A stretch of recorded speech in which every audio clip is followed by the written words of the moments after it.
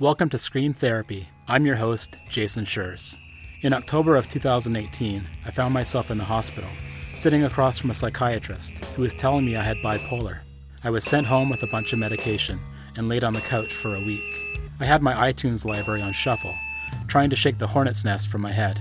Ever since I was a kid, I've been using loud music as a form of therapy. Punk rock and mental health have always been connected. This podcast looks at that connection through the lens of different guests. This is Scream Therapy.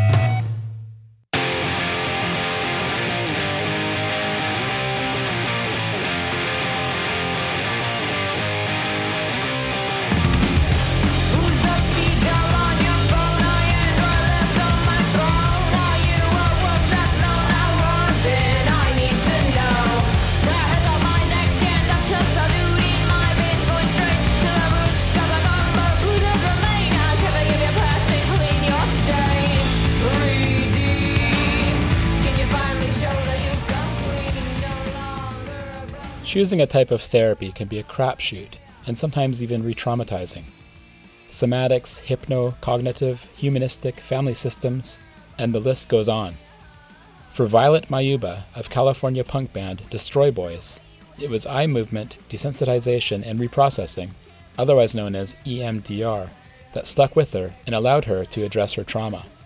Using bilateral movements, EMDR creates an environment where traumatic thoughts can be replaced with new thoughts and beliefs to reduce guilt and shame. Violet says while her EMDR therapy is a work in progress, she has been able to lessen the impact of external triggers. It's not for everyone, but EMDR is like any kind of therapy. You have to seek it out yourself, trust the process, and keep coming back. And what's more punk rock than self-advocacy?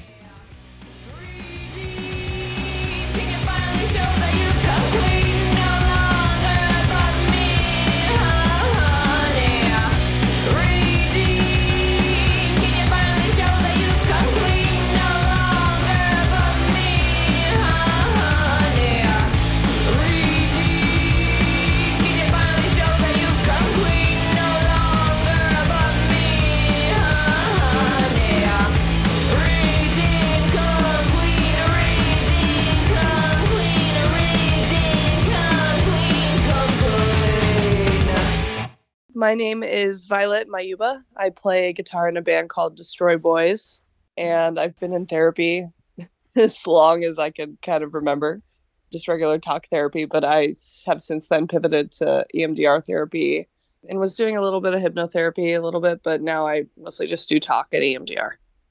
EMDR therapy is something a lot of people talk about. I know some folks that have done it. I know it's really hard to say, first of all, but I'm wondering what it's all about. Yeah. Eye movement desensitization reprocessing therapy. So it's great. I was really confused by it when I started, which was about 5 years ago now.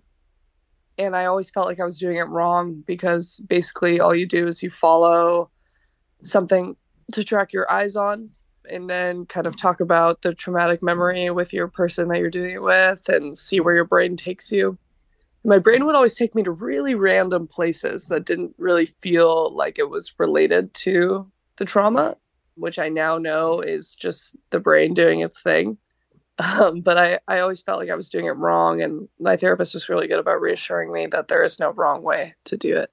Yeah, I had the same experience with somatics, which is similar. It's more in the body. And yeah, things would come up that were completely unrelated to the trauma that I experienced when I was a kid.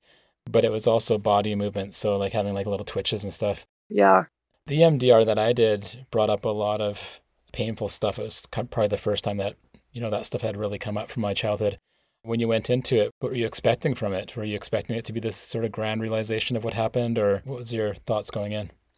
It was really interesting. So I've done EMDR about a couple different things. I think I kind of fall into the same category as a lot of people where I don't have just like one instance of trauma. I have a lot of different things that range, which makes it a little bit more difficult to treat going backwards. I remember I had all kinds of conceptions of what it might be or what it might do. Yeah, I remember thinking that I was going to have just like this big explosion of feelings and releasing the top of a pressure cooker type situation. But I've kind of realized that it's a lot more gradual as the treatment goes on, kind of like slowly just melting away all these layers around things that have happened for me. But it's really interesting how it somatically sticks with you. I think that's a great point. When I was 18, I was a smoker. And when I was doing EMDR about this particular event, I started tasting like ash in my mouth. I had some pretty bad experiences with a guy around 2018 to 2020. And I find it necessary to do EMDR to heal from that, just for myself and also for my current relationship with my very nice new boyfriend. Or he's not very new now. We've been dating for almost 3 years. But yeah, I've been doing EMDR for that, and it's been a really long process. I started seeing my therapist when I was in the midst of the trauma kind of going down. So backpedaling on that with her has been it's been really hard. I'm not going to lie and say that it's easy. It's really, really tough. And I think a lot of people that have experienced that will relate to that. How does it work logistically? Because it's a bit of a weird process. Yeah, it's definitely weird. So I do it remotely now, and we have this program called bilaterals where there's literally just kind of a program of a ball moving around the monitor. And I just follow that with my eyes after we've made a target for the session. A target would be something like, okay, I want to work on reducing my physical reaction to this specific memory, like a feeling of disgust or a feeling of anger or a feeling of sadness or fear. It's like, how am I going to reduce that? How intense is it currently? And then I do the bilaterals. My therapist will say, okay, what came up for you? And I'll be like, oh, I was thinking about what I was going to have for lunch today, or I was thinking about how this reminded me of another time that he did that, or blah, blah, blah. And she'll be like, okay, well, just think about that specifically. And we'll kind of go down this path of where the memory wants to take you. And then when we get to a little bit of a wall, she'll be like, well, what does that say about you? And how do you want to feel about you specifically? Because a lot of trauma instills these things about you, like, I'm not worthy of love. I deserved what happened to me. I caused it myself. Like that's something that happens to me a lot. And kind of reframing that through the process is really good. I don't really understand the science behind it. I know that bilateral eye movements trigger something in the brain that makes it work. And there's a little bit of somaticism in there. Like there's some tapping that we do when we're affirming. The new thought that I want to think about myself, we do a lot of replacement where it's like, I think that I don't deserve love. And the thing I want to think about myself is I do. And then we'll kind of tap on my shoulders or on my knees along to thinking that thought about myself. I don't really understand how the science works, but it totally works. Going to therapy is a really scary thing for a lot of people. Going to a therapy like EMDR, which has that kind of weird element to it, can be even scarier. Do you remember what you felt like going into it? Yeah, therapy is really intimidating. I find that as I see the results of EMDR, sometimes those trauma responses can be really hard, and it makes it hard for me to want to go back. But me, just individually, I'm solution focused overall to trauma. It's like a big, long, fat process overall. But I'm always really, really focused on improving myself in the way that I live my life. So that's kind of what motivates me to go and go back. When I started, I knew I was in need of therapy, but I was just scared of I was 17 and 18. I didn't really know how to go. I'm like, do you just call them? And you do. I was scared of that part of the process. And then going into it, I wasn't originally fearful, but then getting to the EMDR part, being like, oh, I'm doing it wrong. That was really hard for me. So just working with my therapist to kind of shed that feeling of I'm doing it wrong was really helpful. Yeah, I felt the same way. I was doing therapy with a somatics therapist for over 2 years, and I kept thinking, well, I'm not getting anything out of this. It's not working. And I put a lot of pressure on myself during the sessions to make something happen. And what I'm finding now is that having done all that work, it slowly built up a resistance in my system to the triggers around trauma and the feelings I was having around trauma. But I didn't really realize what was happening as it was happening. I feel the exact same way about EMDR. I was like, maybe this just isn't for me. And I started skipping sessions because I felt like it wasn't working. And then I encountered a trigger in real life, and my response was way less intense. And I was like, oh, maybe it is working. And I told my therapist about that. She was like, yeah, dude, you've done tons of work around this. It's not just for naught. I'm glad you had the same experience. Congratulations. That's awesome. Oh, thanks. It's a work in progress, Yeah. as you Yeah. know. It does sound like a lot of hard work, though. It's difficult. I'd say that it's become more difficult in the recent years since we've done so much work around it and a lot of the scab is pulled away and it's very raw, like working on those memories. I didn't used to be really avoidant around mental health stuff, but I had a big traumatic moment in 2020. And ever since then, I've been very avoidant around that stuff. And overcoming that in a therapy that's already really difficult is really hard. But to people listening, I want them to know that it's very much worth it. You mentioned being in a situation where you felt really triggered and you felt like you'd done a better job of dealing with it. So you're finding that it's quite effective in that sense? Are you seeing those kinds of improvements here and there, or is it just coming up when it comes up? 100%. I feel like it's better.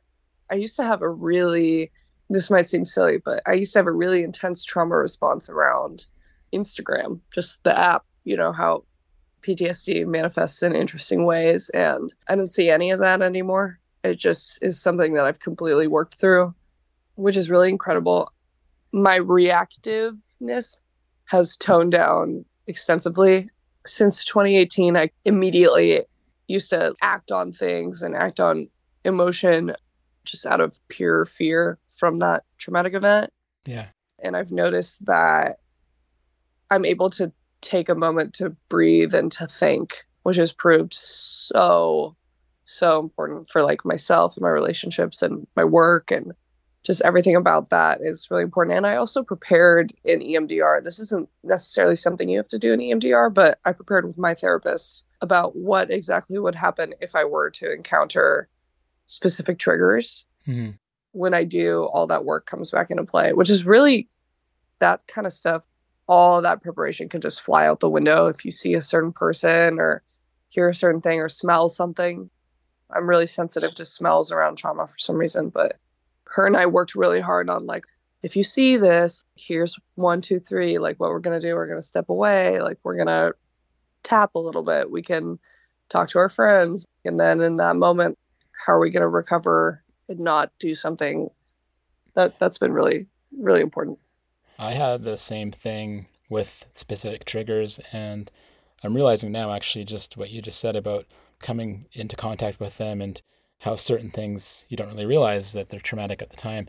And I'm thinking now that my major health crisis when I was diagnosed bipolar in 2018 was traumatic in itself. And all these triggers came up, like you said, around social media or just weird little things like I'm sober, so anybody that was drinking triggered me, and I was a mess. I was a complete triggered Yeah. mess. Triggered constantly. Yeah, and it got to the point where I was able to get over some of those triggers, but they're never truly gone. Mm-hmm. Mm-hmm. The important thing is just, even though they're never gone, all we can change is how we react to them. Yeah. The world isn't going to change, but we can. And I think that that's really important to remember for myself. And just remembering that my friends might, my immediate circle might, but the world will never cater to me. Yeah. The entire world isn't going to stop smoking cigarettes. Yeah. So that I don't ever have to smell them. So I just have to remember, like, it's all about how I handle this moment.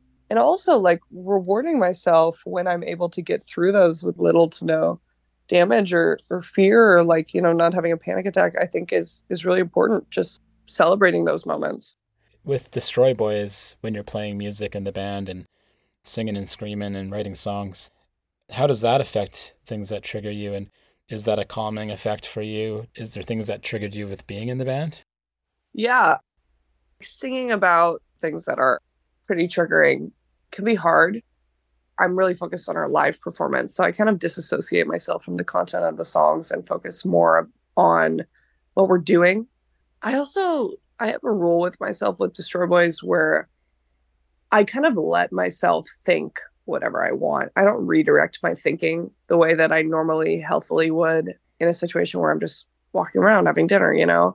If I have what I like to call like younger thoughts, like something teenage me would think or pre-therapy me would think, I just let it play out and see how that affects my life. It often makes me play a lot better because those raw emotions I think a lot of like, I hate him, I hate him. And that comes out with me hitting my guitar a little bit harder. And I also think it's important to just let people are always talking about feeling your feelings. I'm really poorly skilled with that. So doing that during Destroy Boy shows, I think is really important. A lot of people I talk to talk about dissociating on stage when they're playing music, Yeah. going to a different place, and the brain can click out of that really scared place into this, what they call a flow zone. And it's Mm. always so cool to watch bands do that. That's something that we really pride ourselves on is being able to click into that moment. You mentioned the inner teenager, going back to the teenager of yourself and also pre-therapy, and I'm assuming that goes with the inner child work that a lot of folks do, Mm-hmm. directly related to the EMDR, or is it a separate therapy you've done? It's something that I started working on when I was doing hypnotherapy, but I think a lot of people do inner child work, which is incredible. But I actually had a very cool childhood. Of course, there were things, but I focused more on my inner teenager. And I had a moment in hypnotherapy where I wrote a letter to my teenage self and pictured me handing it to her. And it was really, really emotional for me because I was very miserable as a teen. I think most of us were. I was like deeply, deeply unhappy. And all that really got me through was the idea of playing music for the rest of my life and being able to mentally kind of deliver that confirmation that all of it paid off was heavily emotional for me. But I find that I judge my inner teenager a lot. And I don't think that's fair. Something my therapist pointed out. She was working with the best that she had.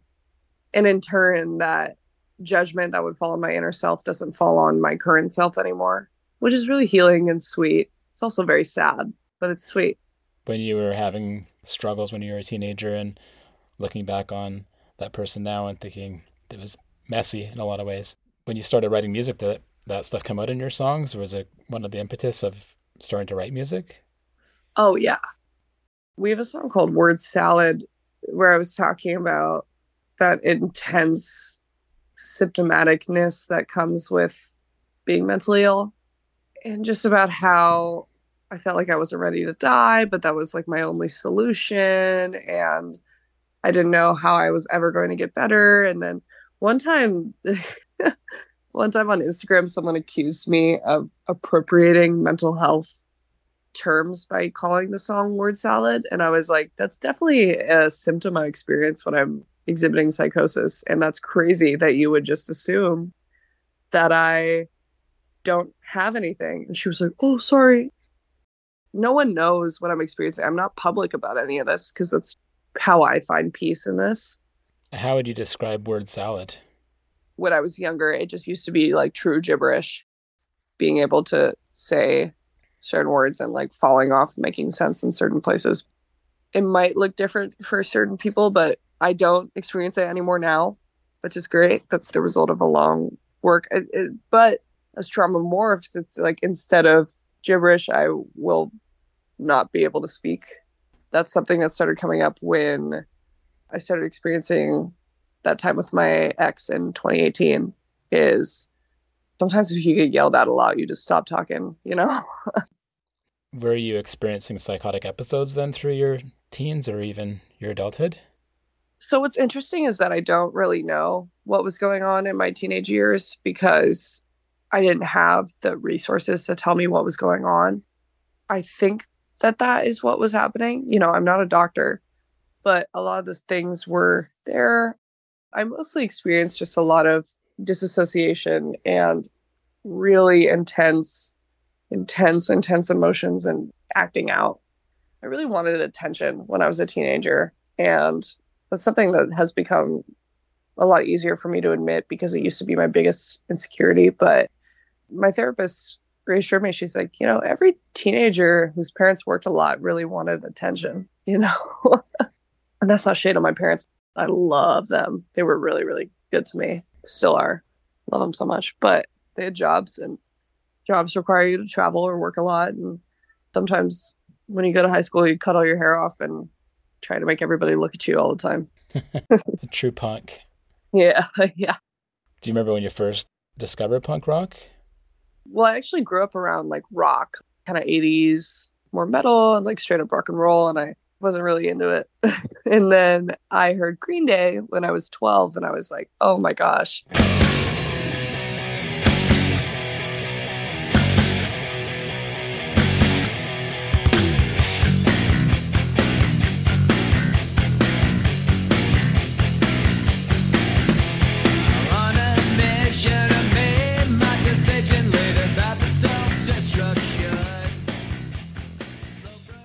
That's what I want to do. And then I kind of delved more into the East Bay, like Gilman Street scene, like Crimshrine and 15 and Rancid. And then I just branched out to more US punk, obviously British bands from the 70s. And it just spiraled from there. I was like, oh, this is exactly what I'm going to do. What was it about it that you knew was for you? I mean, this is perfect to talk about on the podcast. It's like, I felt as if something I would say a lot when I was growing up is that I felt like when I listened to Green Day or those adjacent bands, it was almost purging that pain from my soul. Like it felt like it was literally almost like squeezing a zit, as gross as that is. Like it just felt like it was just temporary giving me like this release, as if this like huge weight was lifted off my shoulders for 2 minutes and 30 seconds. And then it was returned until I hit next song. And I wanted to find a way to recreate that constantly. Now I know that that is, for me, medication. But I also learned to play guitar so that I could physically expel all those feelings, which was incredibly healing for me. And I also put those feelings into all the records we made. And I hear a lot of our fans very so kindly saying like, oh, you know, this relieves me. It's like you guys understand what I'm going through. And that's really nice to hear, because I was once a kid listening to that band for me. So being that band for someone else that's a teenager is really healing. I've never heard the popping is it reference before, but it's pretty damn good. Thank you. Makes total sense. I used to envision it in my mind as almost like slime leaking out of my pores, but that's like almost grosser. I can't even decide which one's grosser, but that's more on the death metal side. Yeah. And are you still doing the same types of therapy with your therapist now, or if you moved on to some other styles? I do EMDR and talk still, the same person. And I'd say maintenance with medication has been the biggest change for me that has really, really helped me. It's really different for everybody. You know, I don't want anyone, especially people under 18, listening to this and feeling like medication is the solution. Some people it works, some people really need it, some people it can make things worse. So specifically for me, I've found a lot of blessing in my little pill bottles. It's self-advocacy as well. Don't just do it because you feel like you have to do it, but make sure you're part of that process and that decision. Yeah, you said it. I wish that there was a better system in place so that we didn't have to throw it at the wall and see what sticks for medication, because it has a real effect, you know? I wish that I had known that there was a better combination out there for me about my specific symptoms, but I find that a lot of psychiatrists are almost like resentful of you before they even meet you. That's something I hear a lot from people who I talk to about this kind of stuff, is that psychiatrists are really interesting, but I just found a good one, and she actually listened to me and heard me out, and she put me on my current cocktail, and it's been great ever since. Yeah, I've got an amazing one as well, so I guess we're two of the lucky ones. Super lucky. The worst part about anxiety is that it never goes away. Not even for a second. There's never like that fun little movie cinema moment where you're like, I'm cured, it's better. No! It just never goes away. Like, you could be going around a corner, and the person waiting around the corner could be 2 sixth graders or your idol, and you would be just as afraid. No matter what. I think I'm gonna be okay eventually. Just not for a minute. Like, not for a minute. Not for a minute. Like, not for a minute. Like, not for a minute. Like, not for a minute. That was my conversation with Violet Mayugba of Destroy Boys. destroydestroyboys.com. For more episodes of Scream Therapy, go to screamtherapyhq.com or wherever you listen to podcasts. Big news, the Scream Therapy book is available now.